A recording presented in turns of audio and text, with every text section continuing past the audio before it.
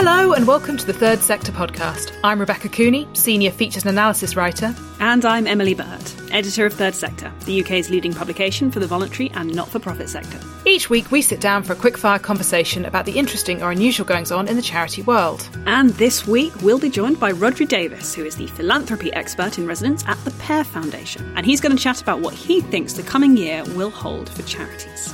And this week's Good News Bulletin will be presented by our colleagues, editorial assistant Alina Martin and Amy Horton, a trainee journalist who has joined the editorial team for a 2-week work experience placement. We'll let them introduce themselves later on. But first, welcome back to the mic, Emily. Thank you. First time back on.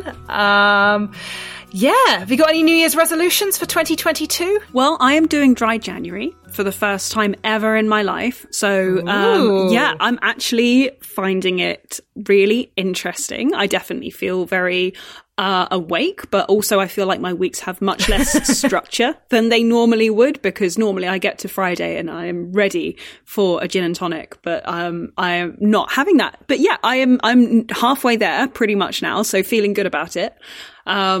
And my only other resolution is a really silly one, because I don't really agree with very big, serious resolutions. And my New Year's resolution, inspired by your mother, which sounds like very strange, but we can contextualize it a bit, is I am trying to befriend the robin in my garden. He's very fat and very adorable, and I am going outside every day in an effort to become his very good friend. That's I don't know how long it will last. Can I do it for a year? Who knows? But that's what I'm up to. Oh, yeah. So for listeners, my mum has a little robin that sits outside the front door and waits for her every day when she comes out to do the garden. And I was working from home in the run up to Christmas, and sort of mum was there talking to a robin in the back of my Zoom calls, and it was very cute. Yes, much loved. And it was one of the most wholesome things that I've ever seen in my life. But we were having a meeting, and she crossed behind Rebecca over her shoulder with a tiny pot of seed for the robin. And she was like, yeah, no, he's angry because I'm late this morning with his food. And I was just like, I need some of that in my life. And so I'm going outside every lunchtime to sit in the garden for 10 minutes and just be around him so he gets used to me. And then I'm going to start, trying to ply him with various bits of seed. Amazing. Amazing. How about you? Do you have any resolutions? Yeah, I'm not huge on New Year's resolutions, as similar to you, but I think I've only kept 2 in my life. One was to go vegetarian age 12, and the other was I went to a rubbish New Year's Eve party full of very smug couples, and I thought I need to sort my life out. So I joined online dating and met my husband. So he's a New Year's resolution I've kept, I guess. So what I'm hearing is that you commit to New Year's resolutions sparingly, but when you do, you're heckin' effective at it. Yeah, I mean, it's about once every 15 years. Yeah. Yeah. So my New Year's resolutions this year are to learn more Hindi, because at the moment my Hindi is largely platitudes and swear words. So, the cooking was lovely, Auntie. Your sari is beautiful. And then some unmentionable things that I won't repeat on the podcast for the benefit of our Hindi-speaking listeners. But so that's kind of my New Year's resolution. And this podcast is going to be all about looking ahead. But before we do that, we need to look back briefly at a couple of updates from the end of last year. We recorded our last podcast episode on the 15th of December. 2 days later, on the 17th, Martin Thomas, who was due to take up the role of chair at the Charity Commission beginning on the 26th of December, quit before he had even started in his job. The shock resignation came after the Times revealed that he had left a previous position as chair of the charity Women for Women following a bullying investigation and alleged inappropriate behaviour. So, obviously, this news raises serious question about the level of scrutiny and due diligence that was carried out ahead of Thomas's appointment, particularly as Women for Women had submitted a serious incident report about the bullying investigation to the Charity Commission itself. The government has said it is reviewing its processes in the wake of this news, but has declined to say much more about why this issue wasn't picked up. Thomas himself has apologised for, quote, an error of judgment on a technical omission during the application process, and said he did not willfully mislead anyone at any time. So, in the meantime, Ian Carrott, who has been the chair of the commission on an interim basis since Baroness Stowell stepped down in February 2021, has been asked to stay on in the role until late June. An advisory board appointed by the DCMS to sift through applicants for the Charity Commission chair role during that initial recruitment process had deemed 7 shortlisted candidates to be suitable. But at the time of recording, it seems increasingly unlikely that the government will revert to this list to find a replacement for Thomas. The NCVO has called for the process to be restarted from scratch. So obviously we discussed this appointment in the penultimate episode of last year. Rebecca, what are your thoughts on the update?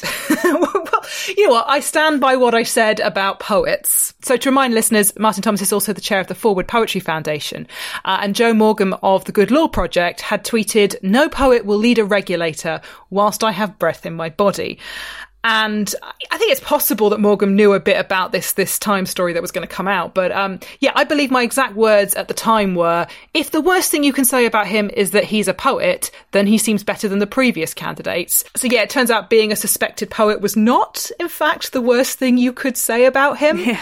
But obviously this is more of an issue. But on a serious note, this job is really important to the sector, and we haven't had a permanent chair in the role for the better part of a year now.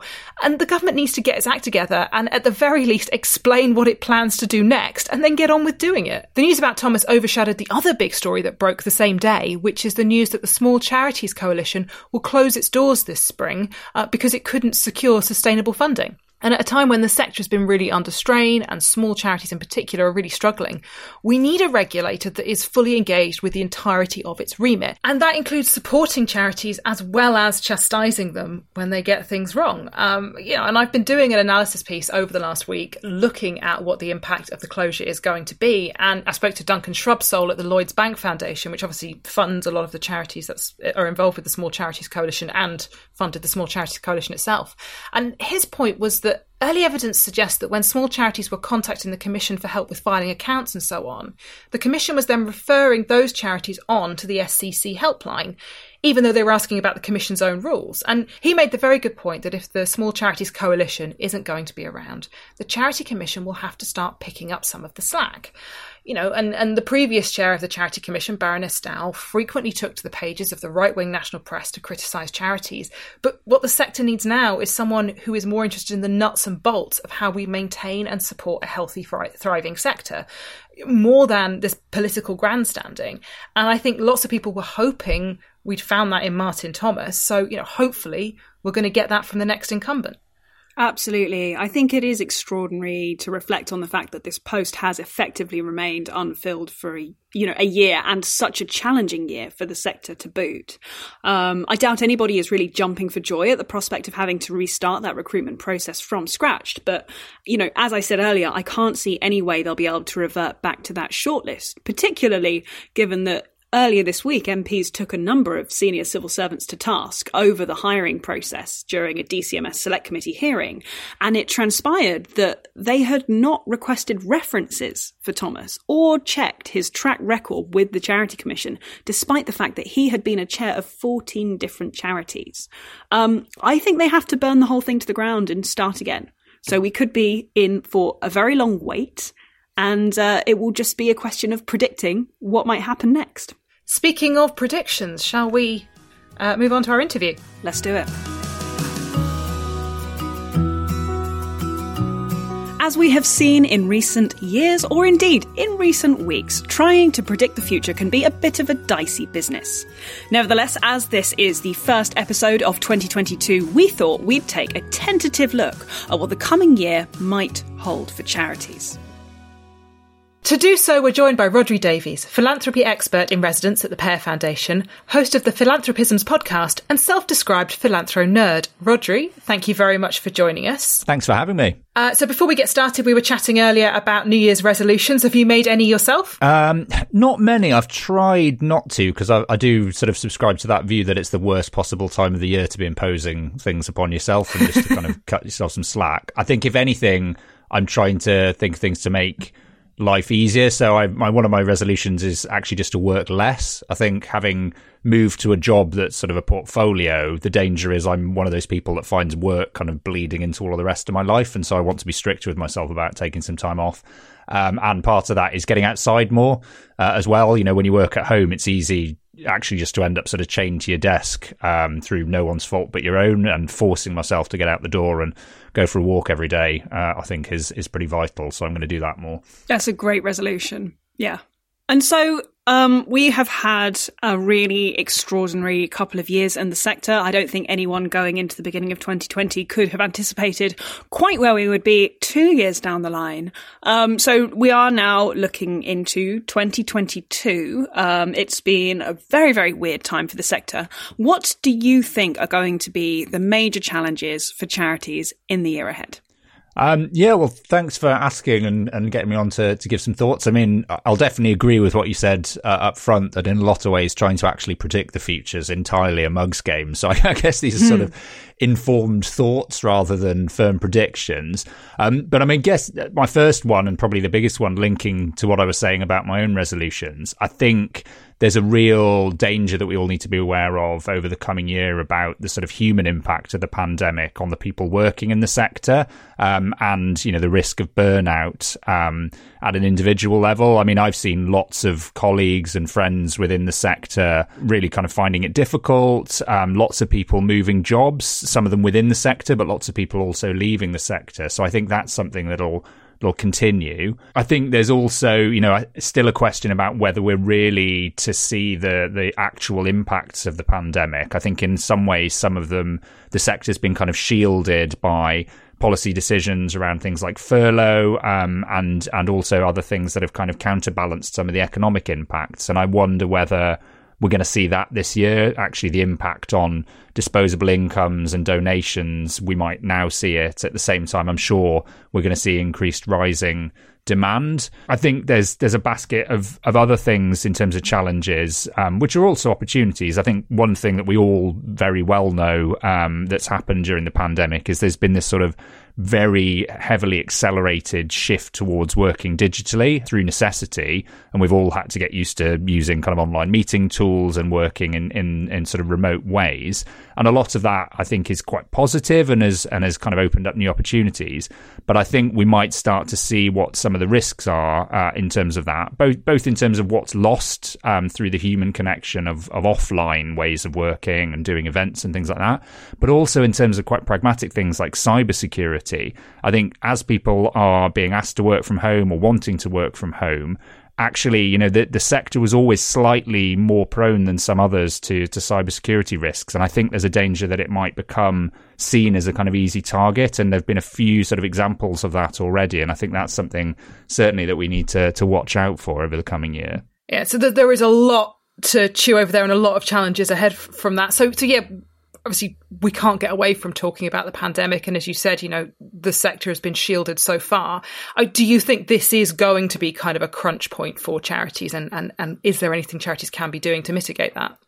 I mean, insofar as, you know, it makes sense to guess about what's happening with the pandemic, I think, yes. I certainly don't think, you know, we're not out of the woods. I think the main thing that I kind of feel about the pandemic is any sense that we had at the outset that the pandemic was going to be some sort of finite thing and that we all just had to knuckle down for 6 months or, you know, then a year or 18 months and then we'd be out of it, seems to have gone by the wayside. I think everybody's realizing that it's more a kind of slow process of normalization and getting used to the fact that this is kind of with us to stay in one form or another.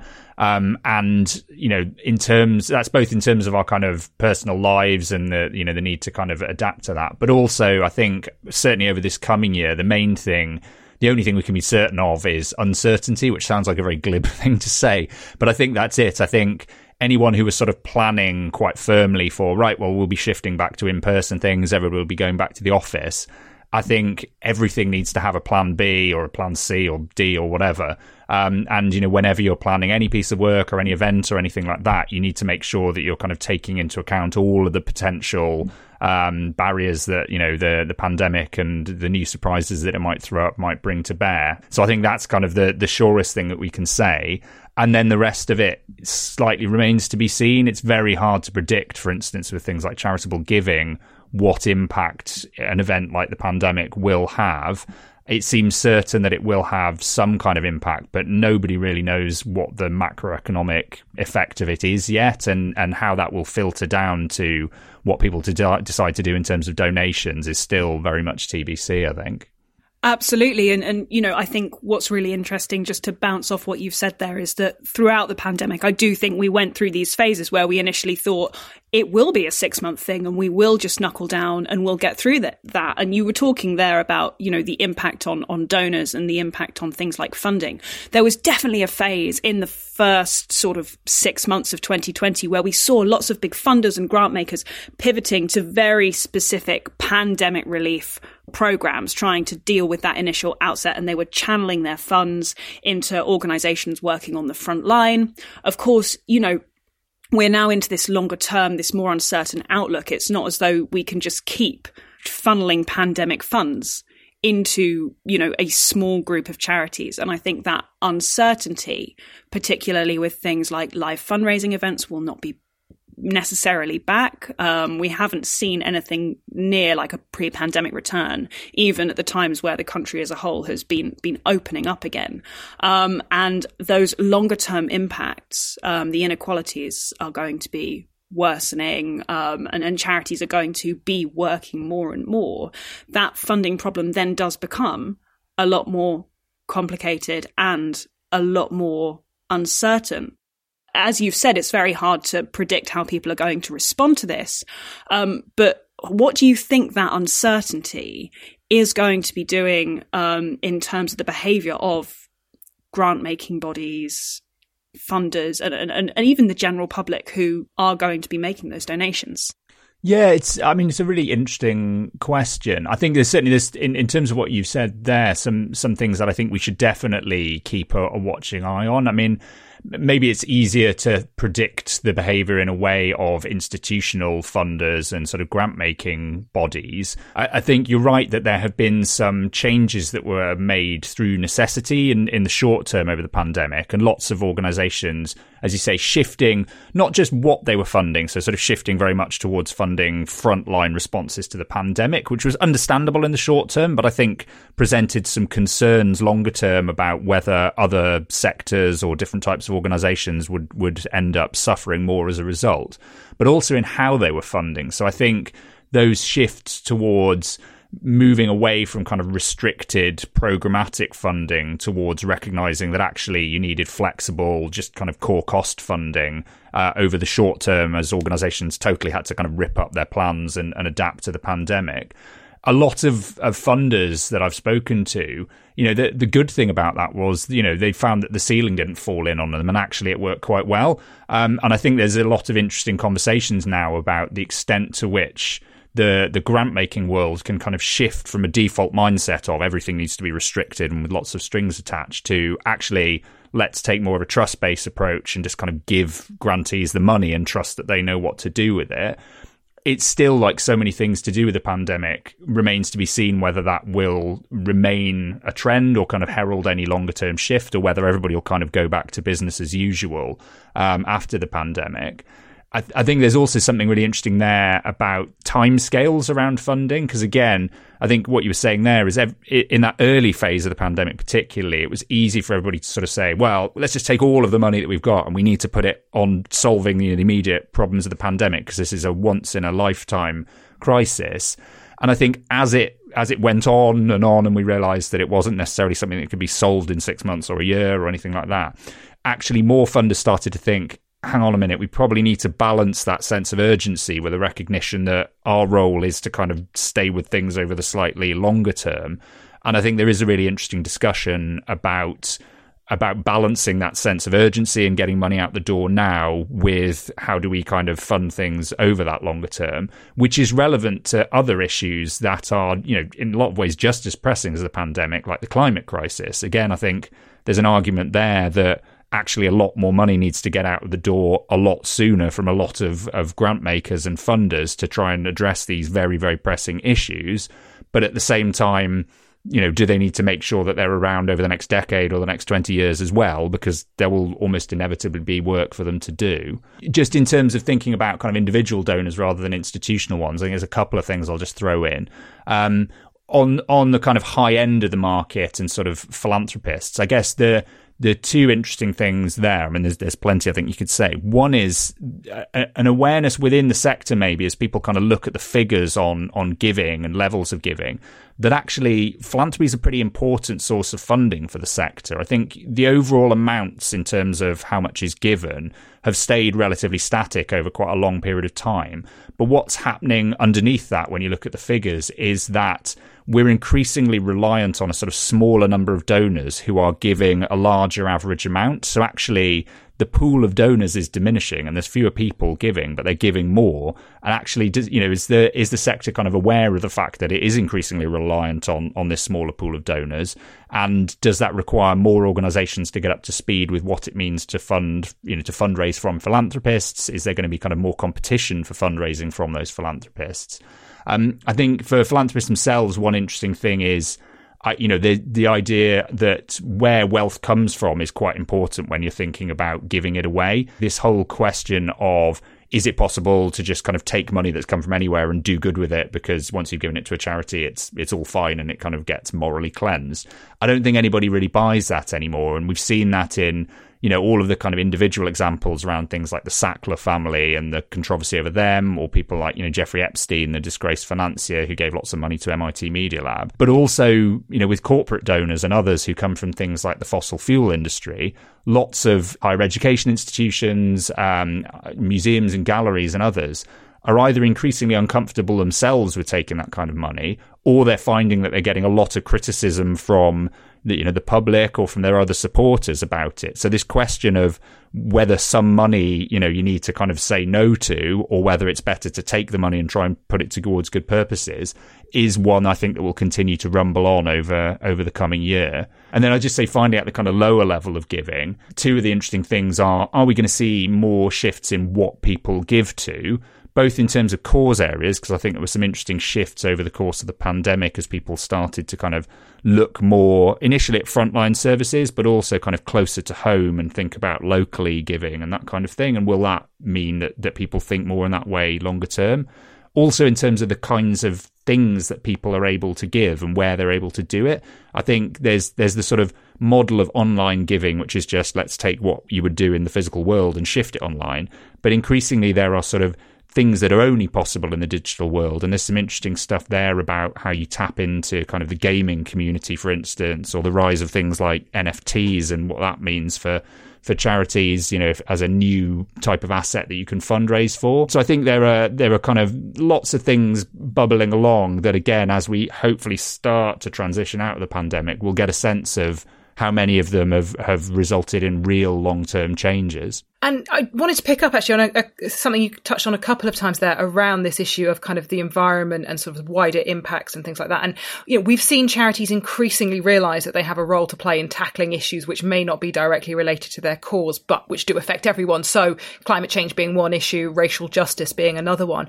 How do you think that trend is going to develop over the next year? Yeah, it's interesting this. I end up talking to people a lot about this and asking for their opinion when I do the podcast. And I don't know whether it's just because I personally believe that it has to be the case, but I do get a sense that a lot of people feel that is the way in which we need to be looking at some of these issues, that some of these issues are so cross-cutting and so big and so urgent. And I would include things like the climate crisis and racial justice and inequality in that we can't really see them as sort of cause areas that exist on a list alongside others. And you can say, oh, well, that's not our cause area, so we don't need to worry about it.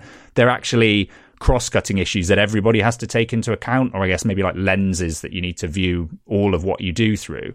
And I think when it comes to something like the climate or indeed racial justice, actually for charities or for grant makers, it's not a question of, are you an environmental organisation and what are you doing about the climate crisis? The question is, how does everything that you do, not have a negative effect in terms of climate and hopefully have a positive effect? And that includes your grant making, your operations, your hiring practices, your working practices, your investments, all of those things.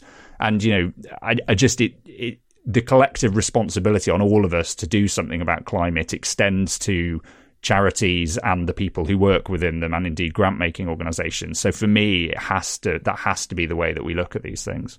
And I think we are seeing a lot of organisations and a lot of charities are starting to grapple with this and to try and engage on that broader level. Now, on the flip side of that, we're also seeing quite a big backlash coming in against some of these organisations for doing exactly that. I mean, look at the National Trust, okay? They produced one report in August 2020, which looked at the history of colonialism on some of their properties.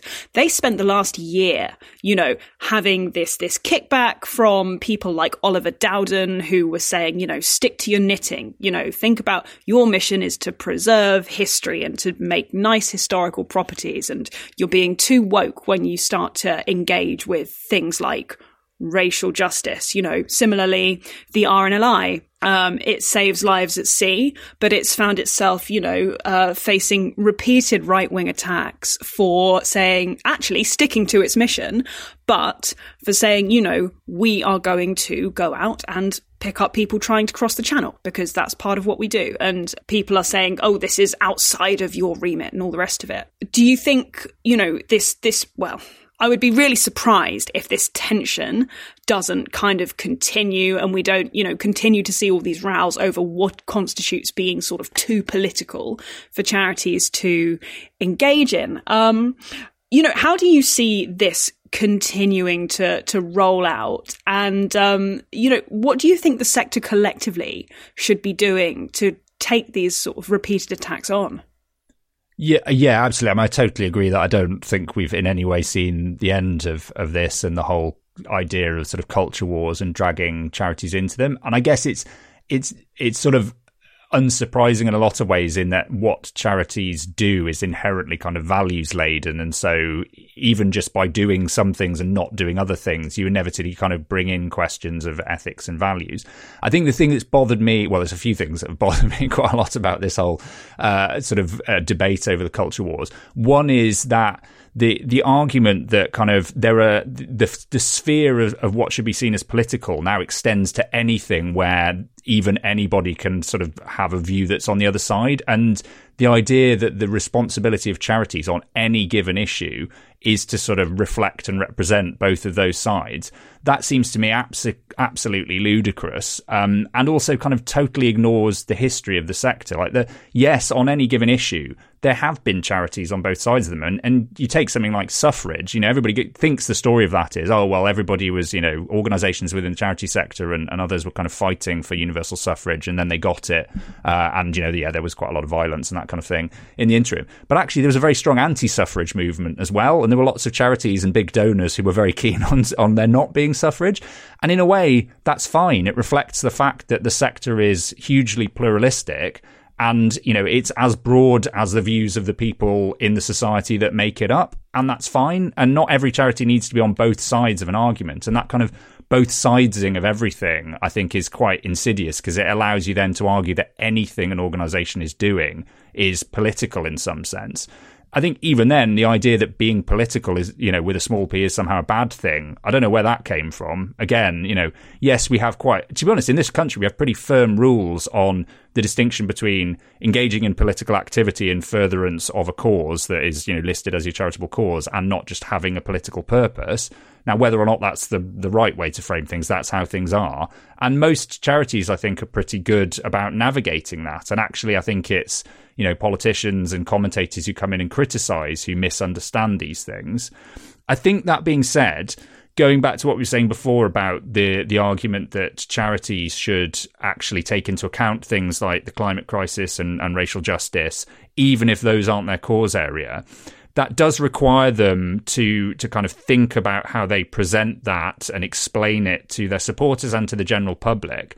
And to me, the model for this is the argument that you would have to make as an organisation to explain why you were investing ethically. And there's a whole kind of literature about this, and there's the CC9 guidance from the Commission and whole kind of legal debates about how you do it. Because I think that too often sort of trustees feel as though, we're not allowed to do that even if we wanted to, because our responsibility as trustees is just to maximise the amount of financial return. But actually, there's a whole kind of discussion and guidance about actually if you can explain why you need to be able to invest ethically, and you can make an argument about why either it kind of, matches up with your mission as an organization or kind of doesn't, directly contravene it, or can go beyond that and say, actually, it's in our interest reputationally over the long term because people would expect us to be more ethical or kind of, to take the environment into account. Actually, you can sort of make that argument.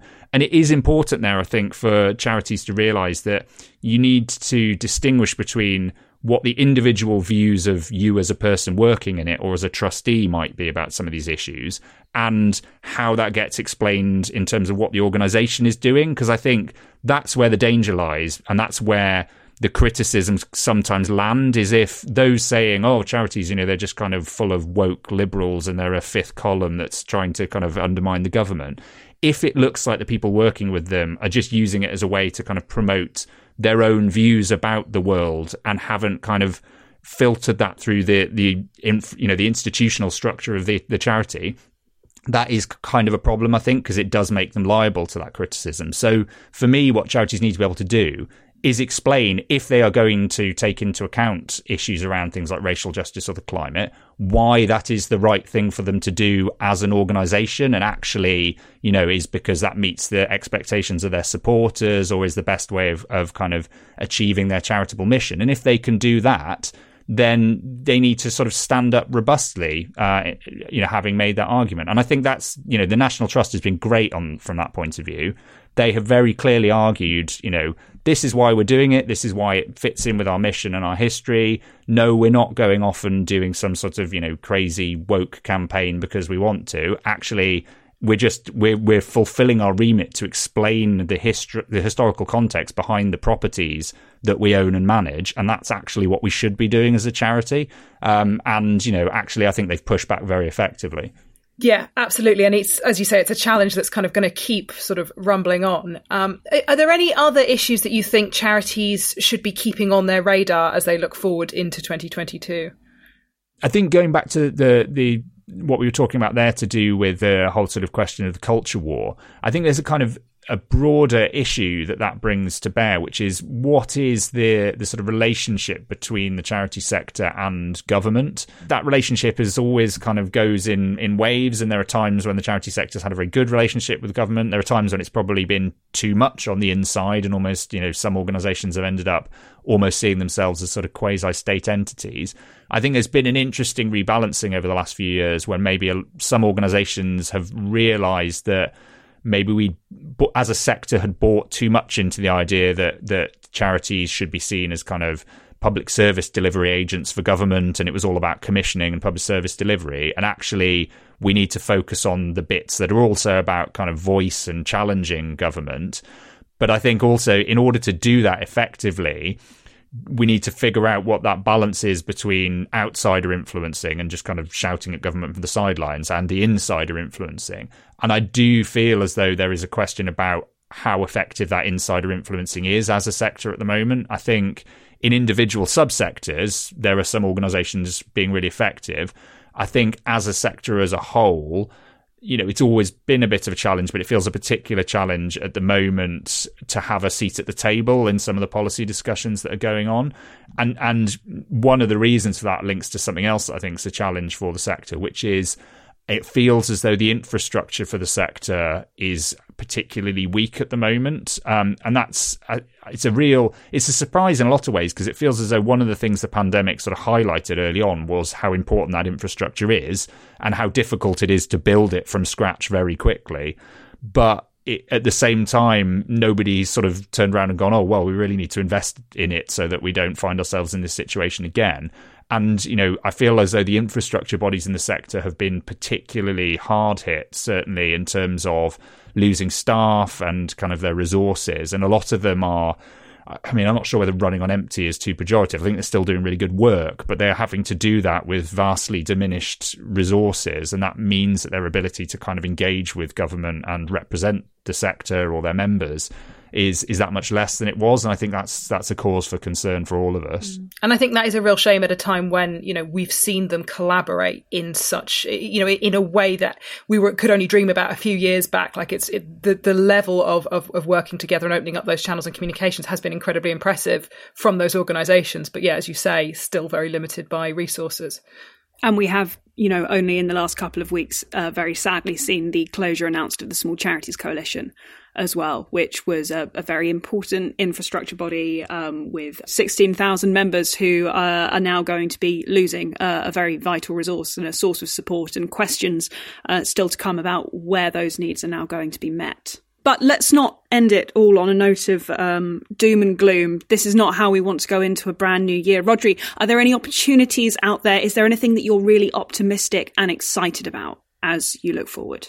Yeah, I'll put my optimism hat on, which is let's have the optimism hat. Definitely smaller hat than my pessimism hat. But yeah, I think there are. One is actually, as people are shifting towards having remote teams, or kind of, I've seen quite a lot of people taking on new staff and doing them as remote positions over the course of the pandemic. And one of the things about that I'm hopeful of is that it might result in a bit of a rebalancing of the geography of the sector, which I think is still quite heavily skewed towards London and the southeast. And, that's fine. There's lots of people working there who want to live and work there, and there's lots of very good people. But there's also loads of people in other parts of the country who could be working or would like to work in the sector and work for, national organisations or infrastructure bodies, but just couldn't in the past because of geography. And suddenly you open up this talent pool that wasn't there before if you're willing to allow people to work remotely, or at least partly remotely. And so there's a big opportunity, I think, for organisations that are looking to take on new staff or to expand, to kind of tap into some of that and get some really great people either already within the sector or to bring them into the sector for the first time. So, I think that's cause for optimism. I think, as well as, the challenges around fundraising and the fact that it'd be difficult to return to some of the sort of in-person fundraising and sort of big physical events that we've had in the past, there are also potentially new opportunities. I think lots of organisations have done some really interesting, innovative stuff with digital forms of fundraising because they've had to over the pandemic. And I think it'll be really interesting for organisations when it comes to fundraising not to think of it as a sort of add-on to what they do or an afterthought, but to start out, thinking what can we do digitally as well as maybe online. I think around the challenge of sort of being more reliant on philanthropy and philanthropic funding that we talked about, there is also an opportunity there, and I think it's quite an untapped resource for lots of organisations. So I think sort of understanding how philanthropy works at that kind of higher level, and how you might fundraise from people with slightly larger amounts of money or from grant-making organisations for organisations that haven't done it before. I think, there's an opportunity there if they can find those sources of money and tap into them, potentially that could be really beneficial for them.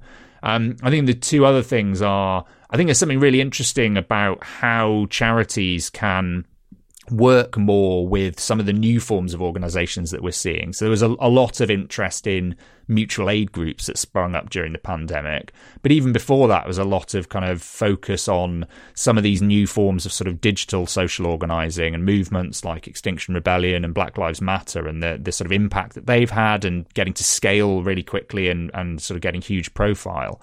And I think there's a load of really interesting questions about why those are the organisations that have been at the forefront of lots of big social change campaigns over the last few years, rather than traditional charities.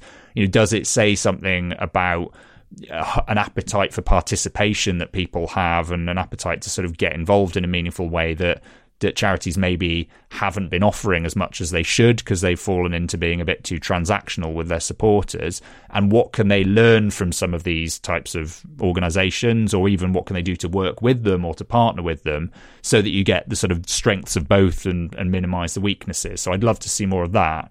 And then the final one, I guess, is I still feel as though there's a really valuable role for the sector, the charity sector and civil society more broadly, in kind of looking ahead and offering more positive visions of what the future could look like. Because I think often there's a sense of sort of inevitability about lots of things and about the direction of travel of technology and the way society's going. But none of it's inevitable. And actually, one thing the pandemic's shown us is very, very surprising events can and do happen.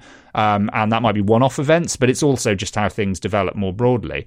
And charities shouldn't see themselves as just sort of, being carried along by the tide of that. Actually, more thought needs to be given to finding spaces where charities and civil society organisations can kind of think about what they know about the people and communities that maybe don't get heard so much around the country, and what they care about and how their lives are changing, and actually sort of offer up visions for what the future might look like, or what it could look like, that are a bit more optimistic and sort of positive and not necessarily driven by the private sector or by government.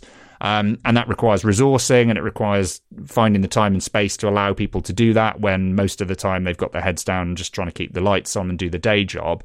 But if, funders can support that and philanthropists can support that and others, then maybe we can get some really sort of exciting new ideas from civil society that can kind of point us ahead to the future. Absolutely. Well, there you go. That's plenty to aim for. That seems like a really good place to leave it. Thank you so much for joining us, Rodri.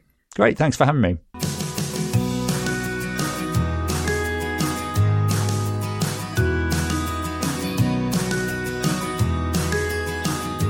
So that was Rodri Davies giving us his top lines for the new year, what to expect.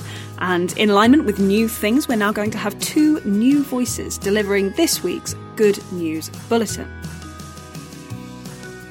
Each week, we're bringing you a good news bulletin, positive or quirky news stories that we've spotted in the sector. I'm Alina Martin, 3rd Sector Editorial Assistant. And I'm Amy Horton, Editorial Intern, and here are the stories that have caught our attention this week. First up is a tale with some exciting twists and turns from a charity shop in Worcester. It involves some Lord of the Rings books, and it kind of became a little trilogy in itself. So in the week running up to Christmas, St. Richard's Hospice shared on social media that a set of first edition Lord of the Rings books had been stolen from one of their charity shops. They had been locked in a glass cabinet and were reported missing at midday on a Sunday afternoon. Now, obviously, for a charity shop to have anything stolen is a horrible situation, but this was a particular blow, as these books could have raised an impressive £1,495 for the charity, which cares for adults with serious progressive illnesses and offers support for their loved ones. A social media campaign to retrieve the books then subsequently ensued, with hundreds of shares across various platforms, but by the time Christmas came around, it hadn't yet come to anything.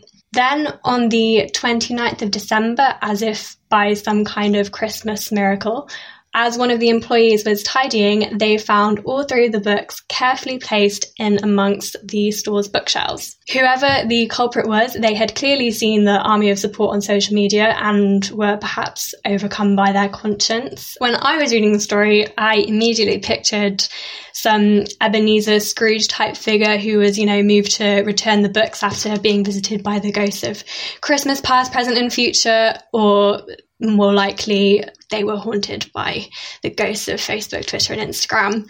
I imagine we'll never know what happened, but I know, Alina, you had another theory. Yes, I did. And mine was a little bit more cynical. I just imagined that whoever this was, they realized it would have been impossible for them to sell the books without exposing themselves after all the publicity. But I do like this thief with a conscience version better, so let's stick with that. Well, to complete the saga, the books have actually now been sold. They were snapped up by a Saudi-based businessman and Tolkien enthusiast who had seen the coverage of the story on the BBC, and they were actually the shop's first sale of the year, which is hopefully a great omen for the year to come for the hospice. Alina, what have you got for us? I have a story about a man who received a parcel full of $100 bills sent to him anonymously to help his students. So this is a story about Vinod Menon, a physics professor and chairman of the physics department at City College of New York, who returned to his office after it had been closed for a year, and amongst piles and piles of junk mail, he found a cardboard box that had been delivered to him anonymously, and when he opened it, he discovered it contained $180,000 in cash. The box was postmarked the 10th of November 2020, so it had sat in his office for a year during the pandemic, and there was also a letter postmarked the day after the parcel, which was also addressed to Dr. Menon.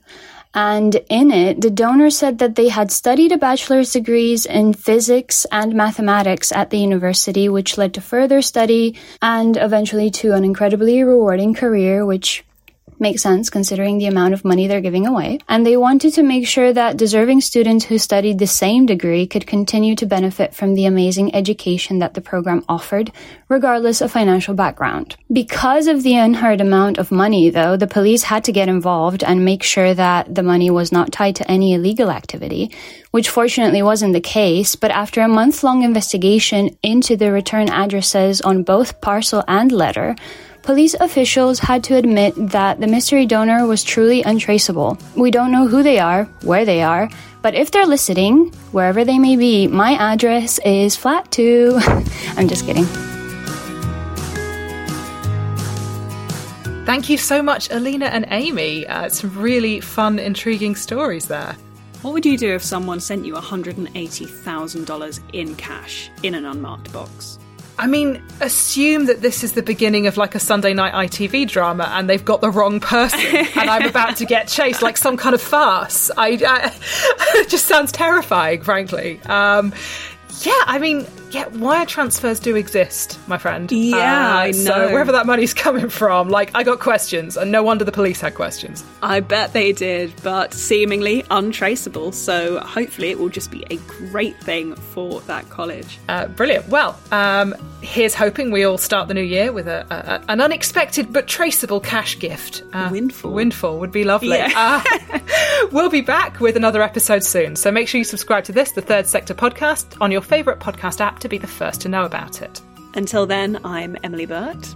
And I'm Rebecca Cooney. Thank you to our guest Rodri Davis and to our new team members Alina Martin and Amy Horton, and of course to our producer Lindsay Riley at Rethink Audio.